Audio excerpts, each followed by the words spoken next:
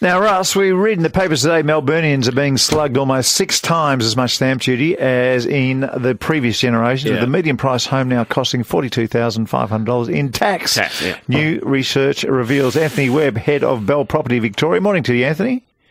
Morning, Marco. How are you? Yeah, well, 6 times is a joke, isn't it?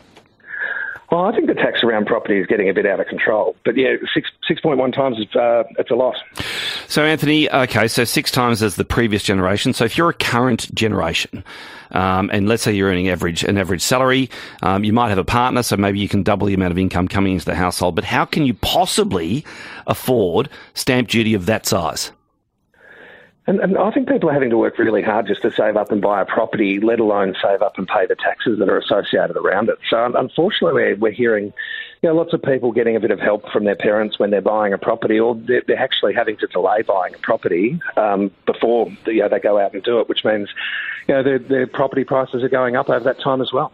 Hey, Anthony, when I hear the term stamp duty, I feel like something's happening. So what's involved in stamp duty that can justify the rise? Well, I don't think there's a whole lot. I mean, effectively, all it really is changing the ownership on titles and those sorts of things. But I think it's a great way for the government to clip the ticket on the way through.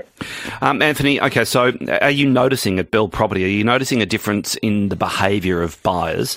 So are people moving to regions in order to be able to afford a home, or indeed are they buying something, perhaps an apartment, whereas they might otherwise have bought a house? I think there's lots of different things that are happening at the moment. So, yes, we've had people moving to the regions and sort of for that affordability. We've had people sort of sidestep or push out a little bit further so they can afford, the house that they want. But we're actually starting to see a lot of investors who are looking at purchasing in the state because stamp duty is so much cheaper there. Is there a way we can help first-time home buyers with stamp duty that you could foresee? Well, there are some stamp duty savings for first-home buyers at the moment. So if they're buying a property under $750,000, it's their first home, they get half the fee, which is good for those first home buyers. But when you're talking about $750,000, there's not too many houses in Victoria or in Melbourne at the moment that are $750,000. So, Anthony, let's talk land tax for a sec as well. Certainly where I go on a weekend, there does appear to be a number of advertising billboards with people wanting to sell their property. And, of course, the assumption is that they're selling because of land tax and they simply can't afford it anymore. Are you seeing that in the market, that there are quite a lot of properties that are coming to auction simply because people can't afford the land tax? Yeah, I think that's definitely one big piece. So land tax, a lot of people who own investment properties are about to get their land tax notice. It's usually around May each year that happens.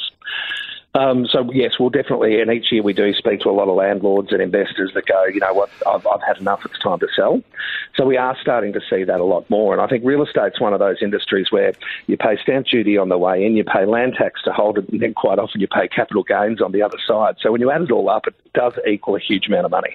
So maybe, but maybe there's another side to that coin, Anthony, in that land tax is forcing people to sell, therefore the property becomes available for potentially the next generation. I agree with that in some parts, but then what's also happening is when landlords and investors are selling their property, we're decreasing the amount of properties that are in the rental pool, which means rents keep going up.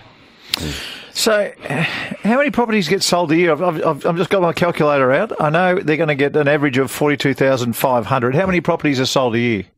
Yeah, multiplied by around 200,000, Marco. Okay, and what's the number, Marco? The number is $8.5 billion. And what's the total revenue of the state of Victoria? We need to get that number as well. Hey, Anthony, nice business, mate. Yeah. And I love your question, Mark. So stamp duty, it implies that there's an action. Yeah. So it implies that the action was a stamp, bang, in the old days. And something had to happen. There had to be a little bit of, diligence done in the back room and let's get this sorted. Russell Howcroft's property moves over to Mark Allen's property and it's done. So $8.5 billion to do a stamp. Doesn't sound right to me, Russell. Thank you, Anthony.